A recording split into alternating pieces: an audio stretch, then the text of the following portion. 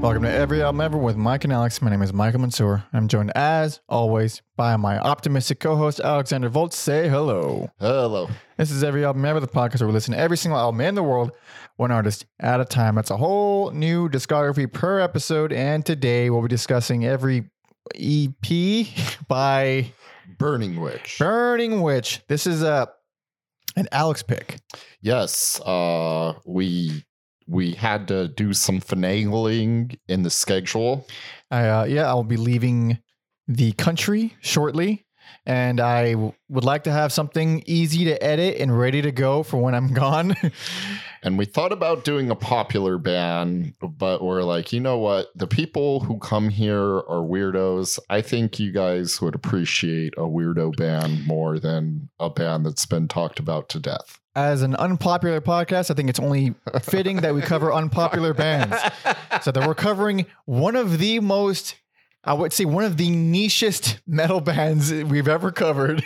One of the most abrasive and unpleasant metal bands we've ever covered. This is for like 2% of the population of metal lovers. Sometimes I'm like, I don't got that darkness in me, and then I'm like, oh yeah, I have been casually listening to this album for maybe a decade, if not longer. Casually listening to this thing is something psychotic. For one, it's not even an album; it's a compilation of EPs and a single and like two singles. Yeah, and like split tracks from split EPs. But it's when I listened to it, it was very clearly a compilation to me because of how absolutely devastating it is to sit through listen to in one sitting. No, you do disc 1, disc 2. Yes, you do. Yes. I did marathon the whole thing. Ooh. And I enjoyed the hell out of it. I enjoyed good. Love it. But it was taking a serious toll. By the end of it, I was not enjoying things because I'm like, what different? There's no difference. They're doing the same fucking thing. They do have the one mode. Well, first of all, this is if you pull up the members for me, fucking Stephen O'Malley and Greg Anderson band. At least at first, Greg Anderson, he's gone pretty quickly. Yeah. So, and if you aren't familiar with those names, these gentlemen did Sun or Sunno, whatever you want to call them. So they're real good at doing the one thing. Really, really, really slow doom metal with a lot of sludge and a lot of droniness. Yes. Also, I should have had this in my notes. One of them, or both of them, also created one of my favorite labels, Southern Lord. That's right. We've only done the most popular Southern Lord release. I would like to do more. What was that, Probot? Probot? Yeah. Which was fucking awesome. Delightful. Dave Grohl picked Southern Lord to put him out.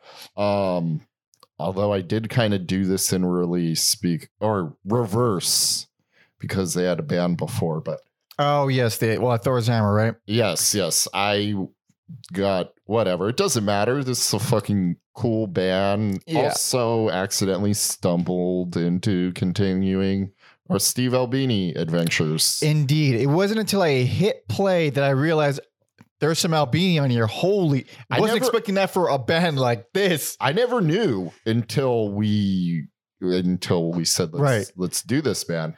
I think it's a damn shame he doesn't record more extreme metal bands because really the rawness of that drum sound of the Albini drums, whatever, coupled with something this hard hitting, it really, I mean, because it's a compilation, he only produced the first EP. So you hear how bad the second EP sounds compared to it. It's not even like, it sounds great, but compared to that fucking kick, compared to that live right next to you in the room sound of the first one, it's like, oh yeah, this is obviously not him anymore. Yeah. But yeah, we have some notes here from our boy Tom Osmond, who's also a fan. Yes, and his notes are exceptional. Not that they're ever bad, but exceptionally awesome this week. He fell into a little bit of a rabbit hole because the 6 Degrees of Kevin Bacon of this band is pretty fucking wild. Yeah. How someone, because you could probably do that game with like any band that we've covered and you'd be like, oh shit, that's a lot of connections. Dude, but you never guess it with this kind of band. Well, yeah. I mean, we did Silkworm recently, and one of those guys went on to play with Sun O. Exactly. So there's already one. There's already one weird connection. Silkworm does not sound like this band.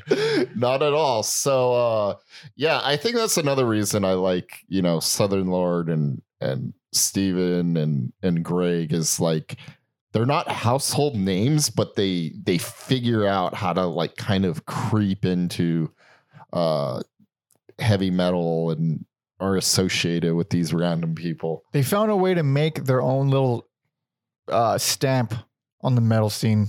Also, quick story. One time I was picking up tickets at Will Call, and I was standing next to a guy, and they're like, what name is it under? He's like, Greg Anderson. And I'm like, no way, it's the same one. It's a very popular name, very common name. And I looked over and I was like, oh, fuck. God damn. Which show was it? That was a Lamb of God show. Okay. That'd be pretty fucking wacky if it was like Sparks or something. Oh, that'd be great though. No, that's a more fun story. But yeah. Nice. How far back do you go with this band? I think when I was like getting into this sludge and doom stuff, I stumbled upon this and I owned the CD. So yeah, I haven't listened to it in a bit, but it was nice to come back to this. It is absolutely crushing. Yeah, I mean, god damn, I can't think of any. So the only people that I could ever possibly recommend this to are you and Tom, and you guys are already fans. I don't know anybody who this will work for. Well, I don't even know. Like, we've done Emperor, but that's a different kind of metal. Yeah, of course. I guess I don't. It's almost like how I am with Necrophagist. Yeah, where it's like, I love the shit out of it, but I don't know anybody else who loves. I mean, other than like our boy Hawk. Yeah. Like, it's like that kind of band where it's that extreme. It's just a different kind of extreme. It's more doom and sludge, but it's just so extreme. It's fucking delightful. If you want to murder someone, you're gonna feel great here. Yes, like you said, another barrier to get past is like how you are with like 30-second punk songs. That's how I feel with like really heavy sludge and doom. Mm-hmm. I don't care that we're essentially listening to the same song start to finish. Basically. Yeah. It just resonates with something in my soul. You really do feel it. And this band does have it, because you hear a lot of whatever sludge or doom stuff. And I guess if you're not into it, it all sounds the same anyway. But these guys have a definite personality. Vocals by fucking Edgy 59 are very, very distinct, and I think they fit perfectly. And it's also not the type of vocals you'd expect from a band this slow and sludgy. Not at all. And even when they do I use clean loosely, but fairly clean, like singing straight. Yeah, the more understandable vocals. That's not really what you would expect. Not either. At all. That is some stoner rock shit, and it's with this not stoner rock band. It's also wild that they were doing this in the mid 90s, where I feel like this style of music is a little more popular now, but yeah, I think even like, I don't even think Neurosis was doing music like this in the... Weren't they? I believe they were. They were. Yeah, they were like probably the main ones. Yeah. Them and Melvins, I guess. But Melvins were obviously their own thing. And by this point in the 90s, they were not even close to this. Yeah, this is like if someone listened to Lysol and they were like... Too short. Let's make it longer. Let's make that intro longer. Too short. That's for pussies. Yeah. We can do better. Yeah. They played it even slower and louder, meaner, and just nasty. Way more evil, way more just absolutely devastating. So, according to the wiki, they formed directly after the death of Thor's hammer in 95 by, of course, Stephen O'Malley and Greg Anderson and Jamie Sykes in early 95 in Seattle, or on Capitol Hill, Seattle. And then they later added G. Stuart Dahlquist and vocalist Edgy59, whose name I will remember in about 3 seconds, Edgemont Martin. Honestly, I think I like his real name more. It's way fucking understated and like sophisticated, which you would never expect from any kind of extreme metal band. Also, I don't know, that kind of fits the I feel like it does kind of fit the aesthetic of the band. The artwork and yeah, that's like, yeah, because the some of art kind of shares stuff from black metal that we'll talk about in more detail as it comes up. But Anderson left like immediately. He left before the first record. Mm-hmm. So he helped form it, but really wasn't a part of it. But Tom here noted that, of course, 6 degrees of separation, and it is strap in, okay? Because it's fucking ridiculous. So this is Tom. He says, for example, before Burning Witch, O'Malley was in Thor's Hammer with Runhild. Oh my God, how do you pronounce that name? Oh, she is a Norwegian foreign exchange student. I can tell by the A and the E being combined into one letter. Gammelsight. I feel like you have to turn into some sort of lizard when you like a Klingon. Yeah. Runhild. I'll just say her first name. Yeah. Who was in Klist? Is that who? I never heard them. I haven't heard of them either. With James Plotkin, who was also in Old Lady Drivers, with Jason Everman, who was in Nirvana, with Dave Grohl, who was in Foo Fighters, with Nate Mendel, who was in Sunny Day Real Estate, which we just covered a couple of weeks ago. Burning Witch to Sunny Day Real Estate in 6 steps. Look at that. There you go. So he goes into more detail. Like, these are all the bands associated. Okay. Also, not to one up Tom, but I don't know if Anderson and Grohl had direct contact, but you could just do Probot was on Southern Lord. Oh, that's right. Nate. That's true. Yeah. Sunnydale. That cuts it from 6 to 2. Yeah. Or 3. Yeah, something like that. I like Tom. Tom has more lore though. A lot of lore. So he literally separated it into tiers of degrees, which I find delightful. First, these are direct 1-to-1. Thor's Hammer, Kanate, Sun O, of course, Goatsnake, obviously, Engine Kid, obviously, Lotus Eaters, Love's Holiday Orchestra. Then 1 degree away. 2. I suppose, yeah, 2. Klist, Isis, check out that episode. Nah, Oxbow, hell yeah. Godflesh, Napalm Death, Ice, God, check out that episode. The Body Lovers, 3 degrees away. Swans, check out those 2 episodes at this point. Angels of Light, Old, 4 degrees away. Mindfunk, Nirvana, Soundgarden, check out both those episodes. 5 degrees away. Celtic Frost, check out that episode. Ministry, Temple of the Dog, that one as well. Audioslave, that one as well. Foo Fighters, 6 degrees. Pearl Jam, Rage Against the Machine, check out that episode. And Sunny Day Real Estate. And of course, Silkworm too, if you're fucking We have been busy, boys. We've covered a lot of fucking bands. Jesus H. But we're here with Burning Witch, and we're finally ready to start this very brief, but still a lengthy, punishing album of a discography. Compilation is called Crippled Lucifer, which came out.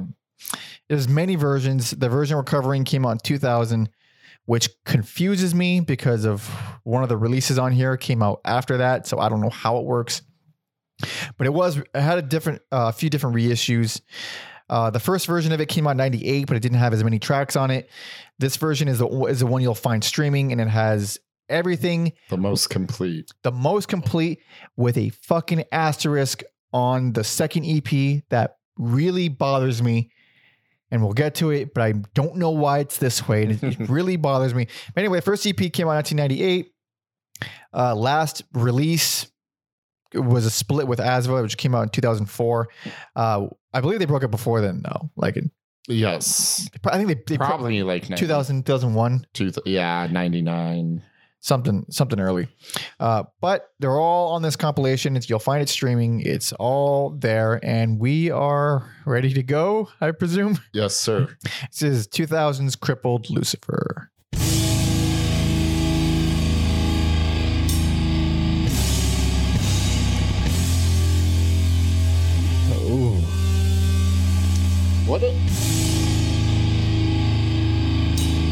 when they get to actual riffs, like what else?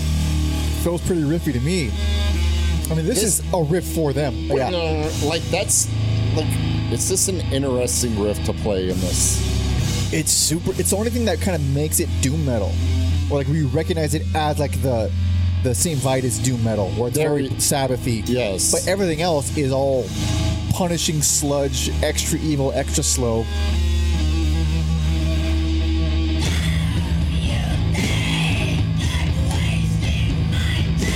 Now that is a high voice. You know you're indoctrinated into this band when you can start making the lyrics just sound crystal clear.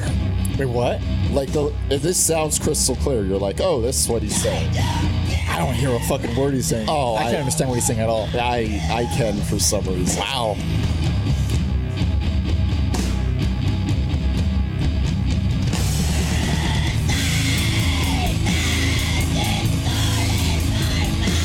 I feel like at least half the people hearing this fucking hate this guy.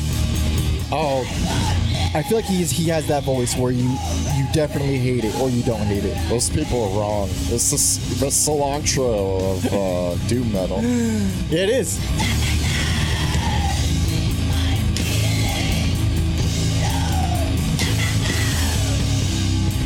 This isn't even the screechiest he'll get. No, Like in the second EP, he gets way screechier. and then so Oh, this riff fucking rips. This riff, I think, has been stuck in my head for a few days.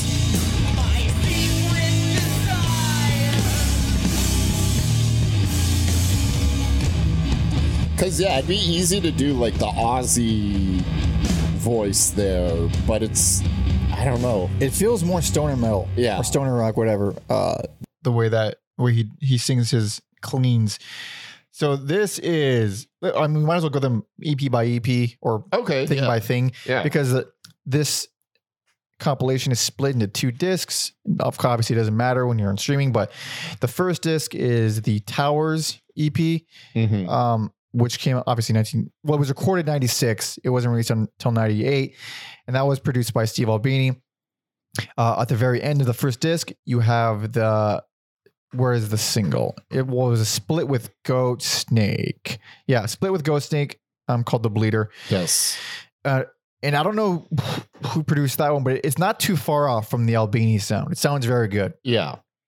But the first EP, okay, holy fuck. I mean, good God almighty. This is really, really, really brutal. If anybody can hear. But it has, that was like them being fast. And that was like them being energetic and fast. In a way, it's kind of the best opener. Yes. Because it only gets more punishing from there. So if you can stomach that, then you're ready to move on. And boy, does it immediately get really unbearable. And I don't mean that in a negative. Well, if you don't like this music, then absolutely unbearable in a bad way, but unbearable in a good way for me. Country Doctor. It's the first of many songs over 10 minutes. Yes. And boy, does it take its time. Yeah, I kind of have mixed feelings about that song. I think it's one of the like weaker, longer songs that they have. I feel that way about a different song, and I feel it strongly. Yeah. I don't feel it so strongly about this one. I do like this one. There is literally nothing hooky or catchy about any of it. No. I mean, I can say that about the whole album. Pretty much. Like there's But specifically, really, there is. Its job is just to beat you into the ground, and it does it very well. Too much of this will become a lot to handle, which is why if you're in the mood for it, just pop on one of the EPs or one of the discs. Like it really is a circumstantial, very context-based band.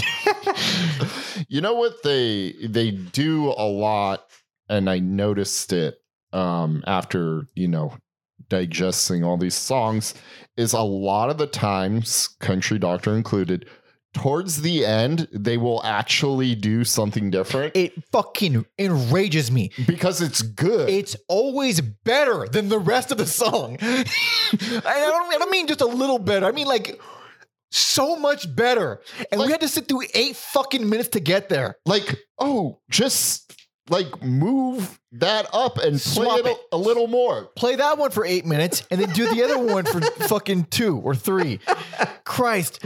It doesn't. So the most offensive version of that, and it's my least favorite song on the entire album, and that's The Bleeder. That's the track from the Goat Snake split. Boy, do I fucking not like that song. Except around 8 minutes, 15 seconds, it turns into the best thing ever. Yes, I agree. But I guess because there's only one album, I think that's my favorite song. Really? I shit. totally agree with you though. When it does the more like groovy, it turns into this really almost quiet, evil riff. It's very. I mean, the rest of the song is all sludgy and shit, but it goes in this really contained, almost minimal, quiet thing, and then it builds on that, and it gets louder and louder and louder, and then the song ends. Because a lot of this is like punishing, like dun, dun, dun, dun, dun, dun. And like that one, you get like the guitar with some harmonics here and there. So that one, it does cool things. Like it has these chokes where it sounds like Edgy is literally choking in between them, like acapella chokes. And then in between it, with his choking sounds is like a lot of crazy feedback. It's very cool, like arranged thing. The actual riffs they're playing are the most boring, ugly things ever, but they're also like a lot of this can be, if you hear it too long, it'll be like, oh, that's just boring and ugly. But it makes you feel a certain way. It beats you up. It's fucking heavy. It's brutal. They play that one fucking riff for literally 8 minutes. Yeah, they do. And it's not that great to me. It's really not that. I guess just on like a compilation where it can feel hard to stand out amongst the other songs, that song just stands out a lot to me. It did to me too, but in a bad way. Because at first it was like, this is more of the same, but it's brutal and it's crushing and has that really cool part at the end. So I was like, it's not bad. Listened to everything, went back, and then I was like, wait a minute, this one, like all these riffs are ugly. Every riff on this entire album is ugly and mean and gross and hideous and uneasy. That one just felt the most boring. And boy, do they played a lot. How long is that song? Like 14 minutes? It might be shorter than that, but it is long. Turn me down or pull up some websites. They were fuck no, it's not it. I closed the Wikipedia on it for some reason. What a dumb. Damn, so stupid. It's only 10 minutes. I was wrong. It's only 10 minutes. There you go. But boy, well, when 8 minutes and 15 seconds is the one riff, and then you get less than 2 minutes of a significantly better riff, it does leave me a little bit wanting. But the rest of the songs in the EP, so I see how it's kind of sequenced. It makes more sense, like the opener, Sacred Predictions, as well as the third track, Tower Place. They're the short songs at 7 and 5 minutes, respectively. And they have more energy to them. They move more. There's more riff to them. It's crazy how Tower Place just feels like a brisk walk. It flies by. Flies by at 5 minutes. It's the only song that flies by. And literally the shortest song in the entire compilation. It's 5 minutes and 24 seconds. But it's like there's a lot to grab onto in that song, and I really like Edgy's vocals there. Like there's a lot of character because he's mostly singing it straight, at least for the most part. It really does sound pretty unique and cool. They do. I hesitate to even call it a guitar solo, but they do this like solo part that lasts for like 5 seconds. And again, then back to 5 straight minutes of just. I'm like, that solo is so weird. It'd be cool if it was like peppered throughout the song. Yeah. Well, there's something about these sludgy bands where it's like, no. Do less. We're going to do less. Hit less things. We're going to hang on one note for a fucking cool minute and a half before the next note comes in. Which can be harder. It actually, I was in my car listening to this at one point.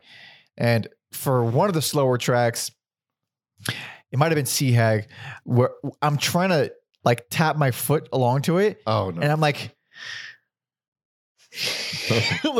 I'm going too fast, just tapping my foot along to it. Cause it's like when it's that slow, it's really hard to understand time or musical time. Like, I mean, we said this in the past where it's, it's really hard to play super slow, but more specifically, super slow in time is really fucking tricky.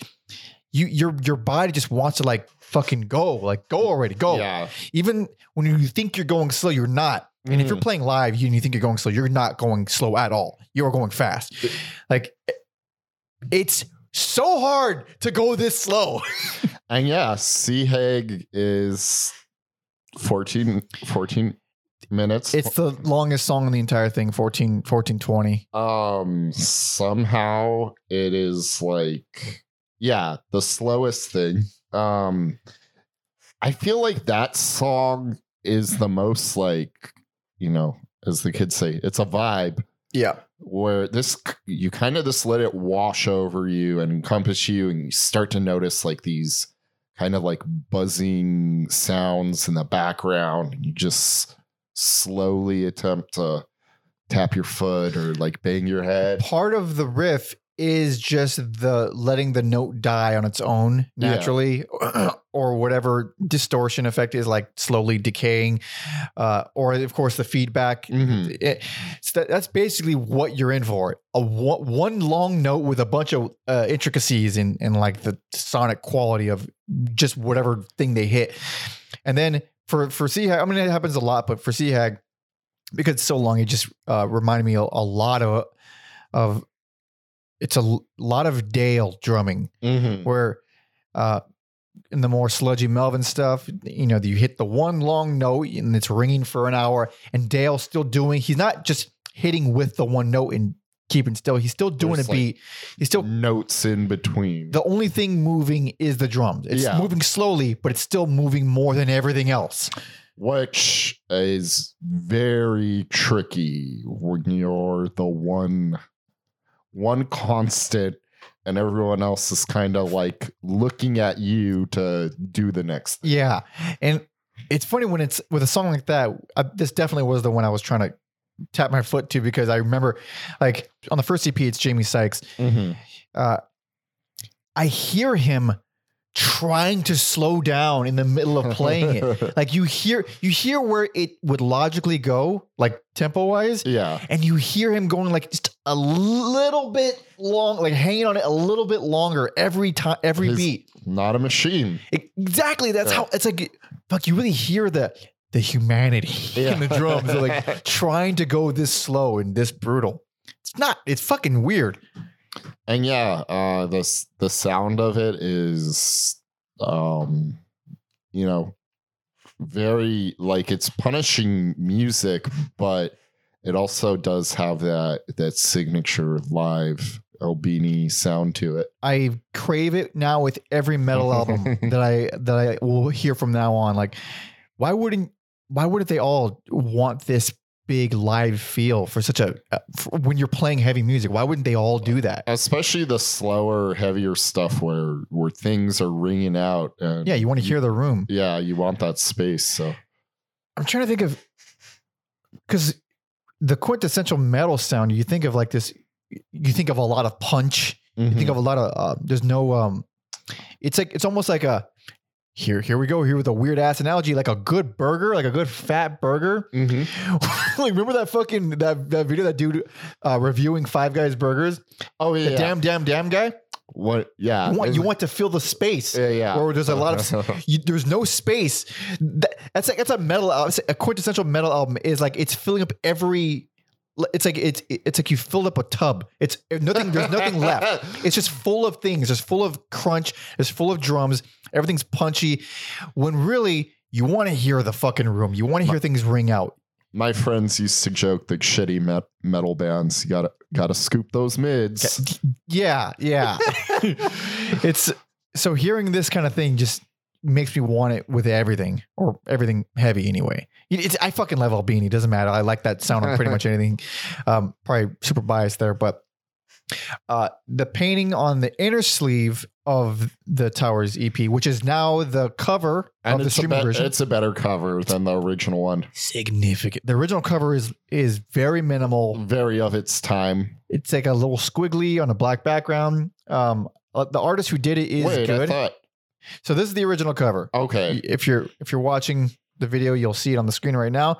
Very minimal and minimal. Yeah. I like the artist who did this. He does some good stuff. But this right here is the version that is now streaming. It's like the version. Yes, this thing for the I'm talking about the compilations now. This is cooler than the original compilation cover. Oh, right. The original compilation cover. Yeah, it is cool, but it doesn't feel like it fits the band. Not at all. Like you see this image and I don't know. It's so perfect. It's just like a lonely, cold, scary death. Yes. But the original feels, honestly, it could pass off as a fucking hip hop album. Yeah, it's it's metal because the font. And there's some statued women there, but that feels more like of the times. Yeah, early 2000s written all over it. Where like whatever the cover is now is like this feels timeless. Yeah. So this cover, the good cover, that was done by Norwegian painter Theodore Kittelsen.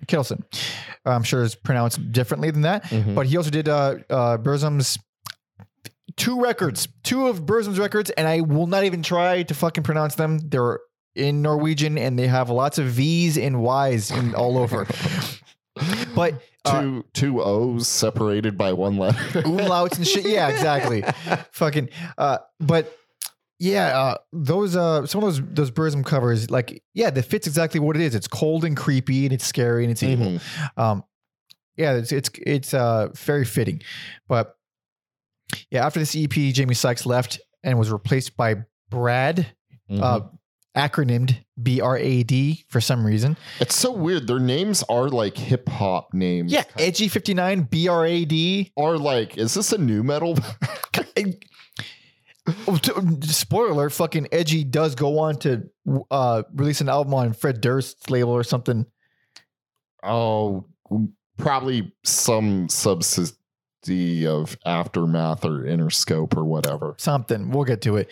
But yeah, Brad, aka Brad Moen, which is his real name. But Sykes did go on to play in Danish Schecter of Angels of Light and Swans. Never heard Naw, but I'm gonna seek them out. Yeah. So there's already some cool overlap and already losing members even this early on.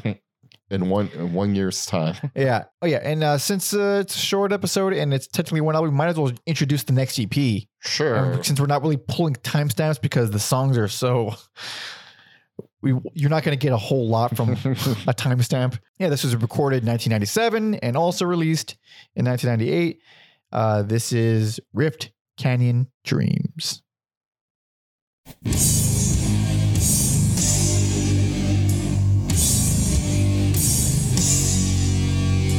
Definitely not Albini, but still sounds cool.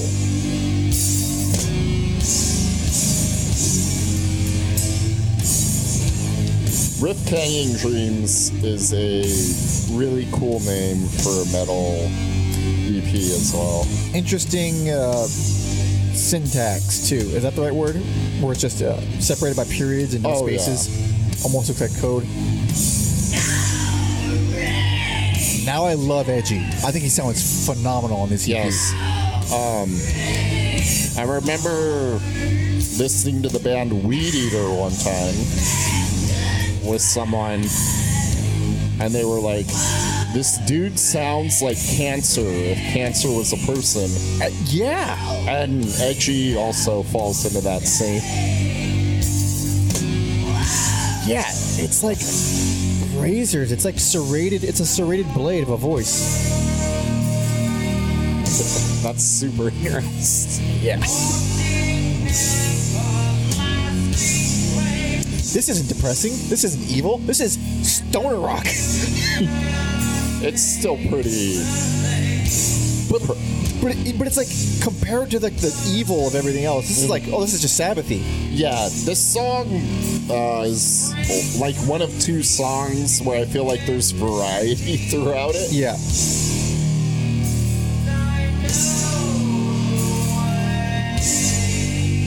Yeah, this riff borders on hard rock, obviously slowed down and more brutal, but and now we're back to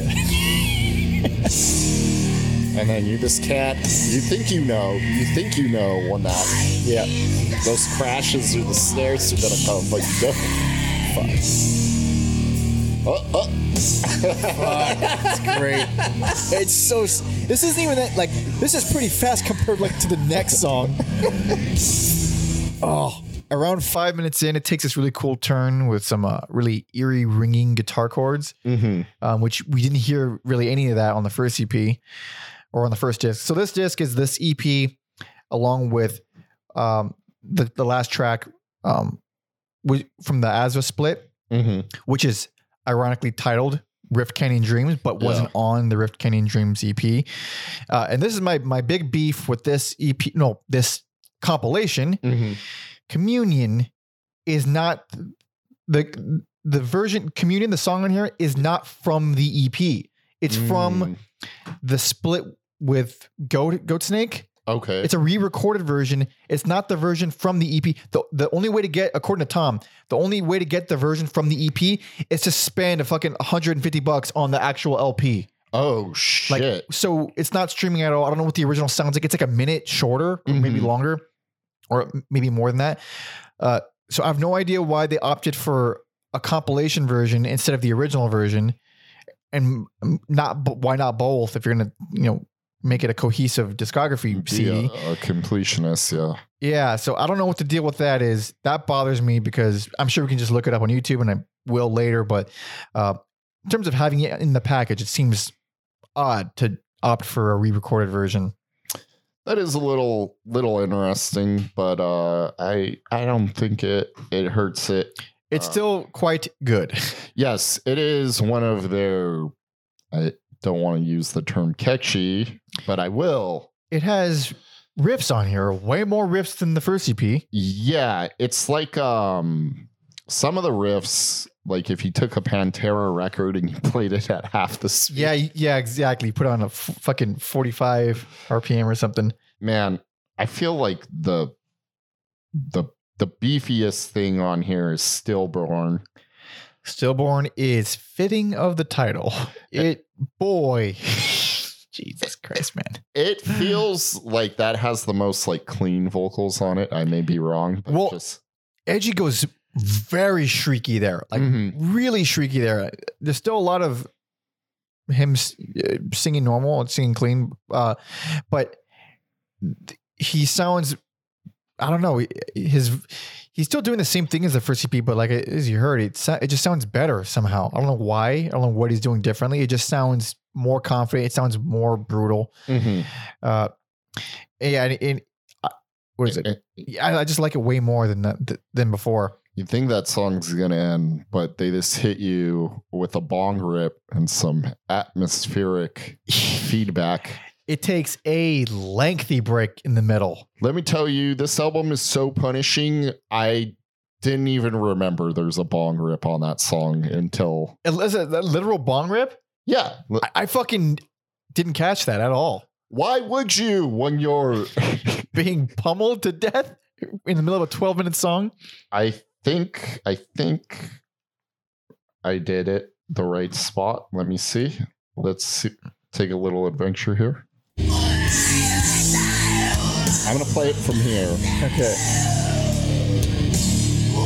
This still does rule.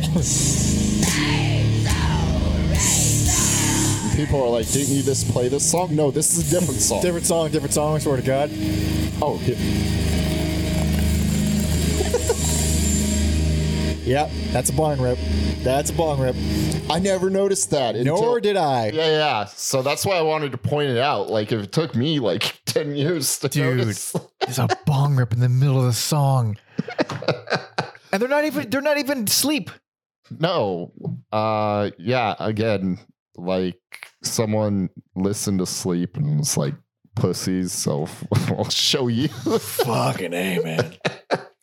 This EP was apparently recorded by Aaron Evil.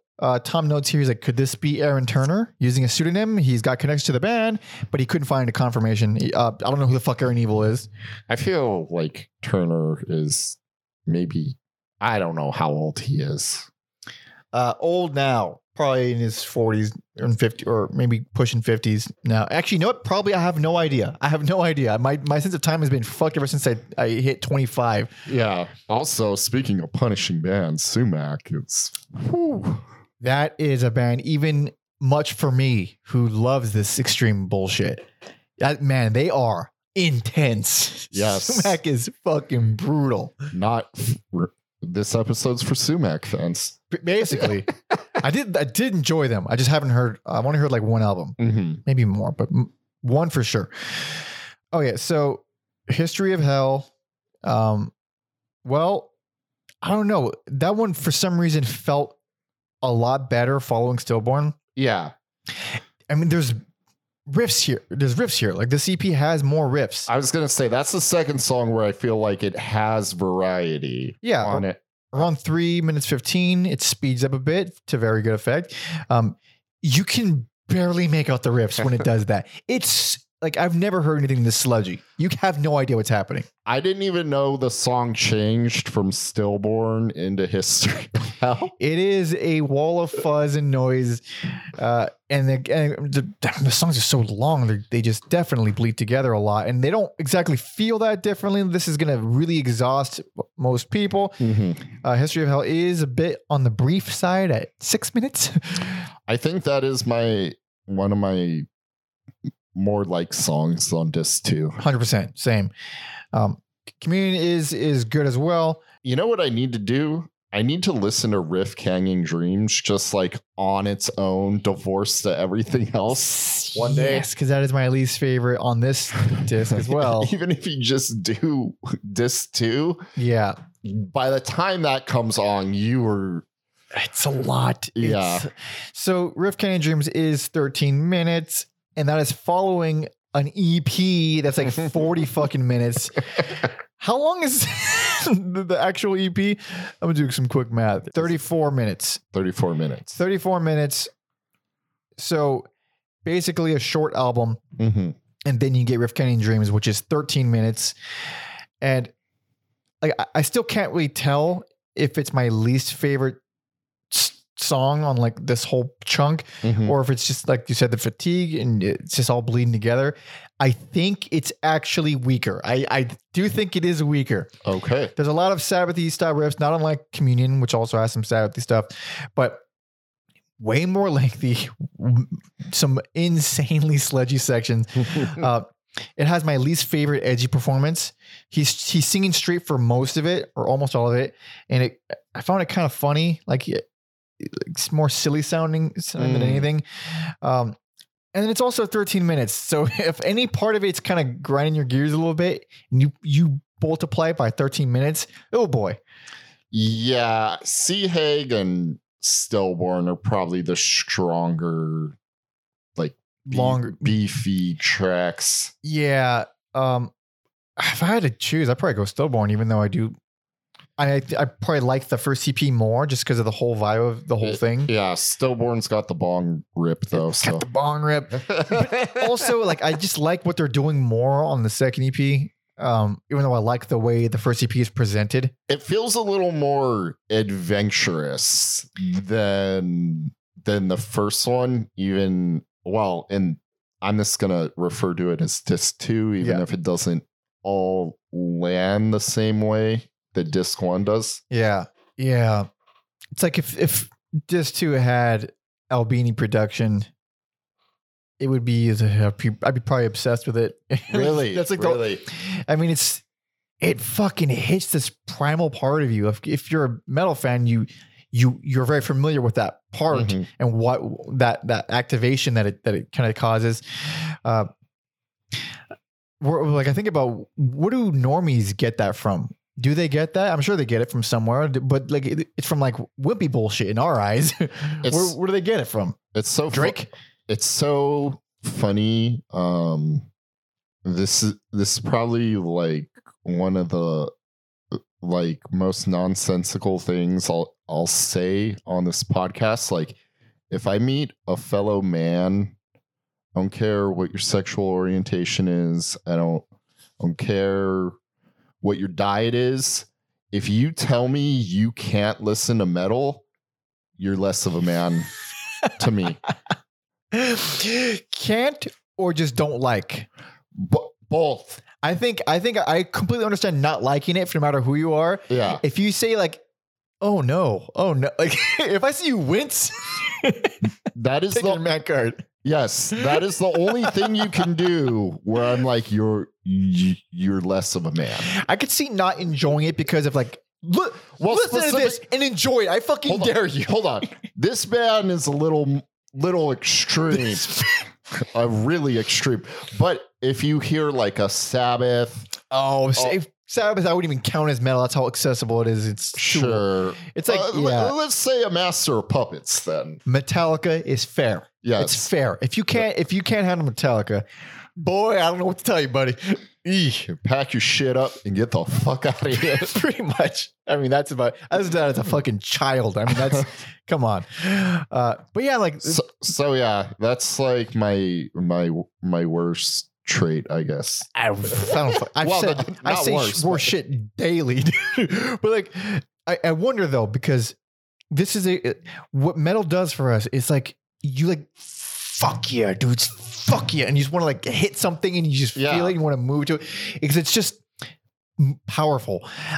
Because I think about like the other people and how they fucking get off to some just like Foo Fighters. I mean, I like the Foo Fighters, sure, but like to get off on the Foo Fighters, like brutally, like it's funny. It's funny to me. Like what is? I want to know these bands. I want to know everyone's thing like that. That I already forgot what it's called. That song where they do the reggaeton beat. Run for Your Life. Is it? I believe it's the opening track on Concrete and Gold or Golden Concrete, whatever. Yeah. People probably lost their fucking mind. It's a good song. It's metal as fuck. With the reggaeton. Yeah. Or you see like the dad boners, like the old guys who like listening to fucking Yes and they're like, fuck yeah, dude, fuck. Like, I love Yes, but I'm not gonna like punch someone over Yes. Yeah. It's very interesting because for me, most genres of music do something different for me. I get different feelings from it.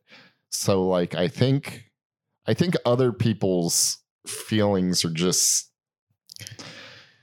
it's a spectrum. I would like to see like a scientific breakdown with like fucking actual graphs of human responses. Like two different people having the exact same chemical response.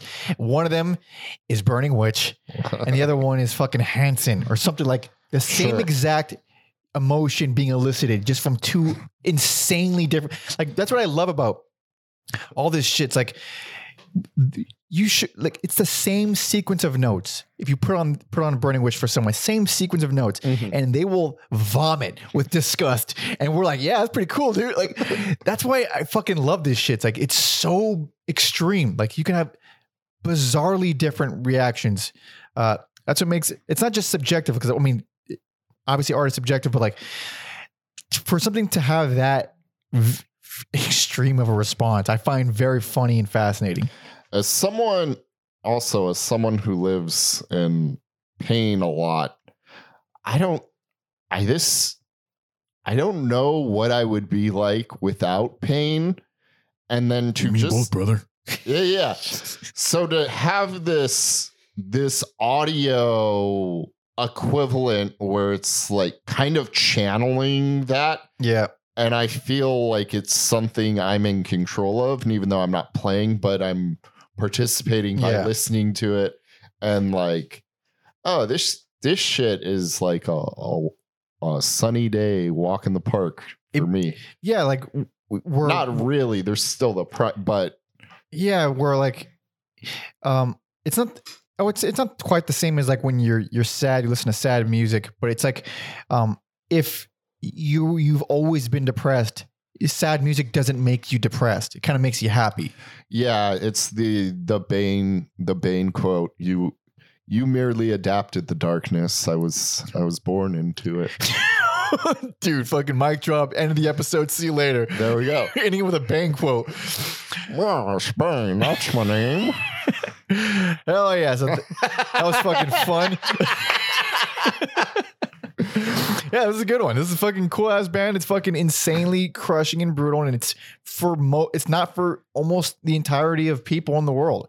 Real quick, that scene where Bane's in the football stadium. Imagine he just made that whole football stadium listen to a Burning Witch. It would have been less offensive than what he actually did in that movie. Welcome, Gotham. I'm sorry, more offensive. Damn, I ruined the joke. You're under my control now. We'll be listening to Burning Witch.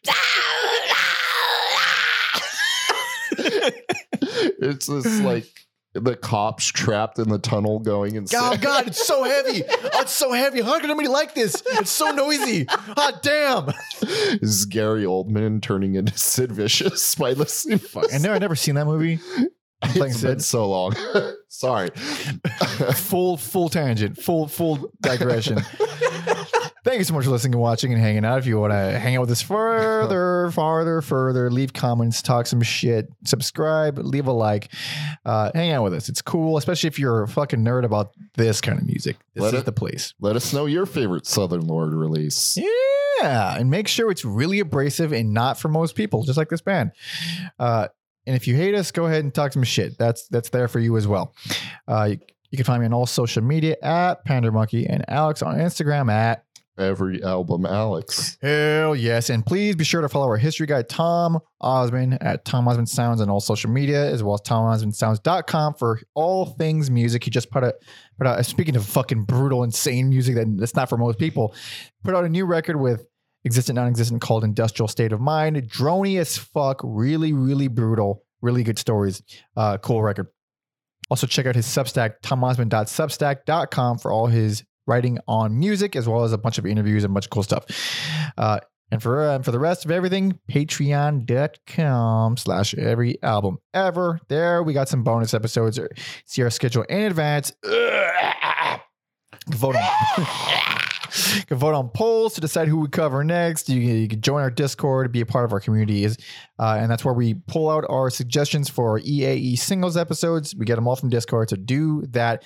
And if you're tier 2, and you can suggest a big old full discography for us to cover on our main numbered episode. So do that, please, and thank you. My debut EP, PanderMonkey. Check that out too. It's cool. Link in the description. Final song. Are you gonna bless us with a 15-minute fucking crusher, or what's it gonna be? Well, I did want to play Bleeder, but since you're lame, I'll go with History of Hell. Hell yeah. Short and sweet, relatively. So thank you so much for listening and watching. See ya.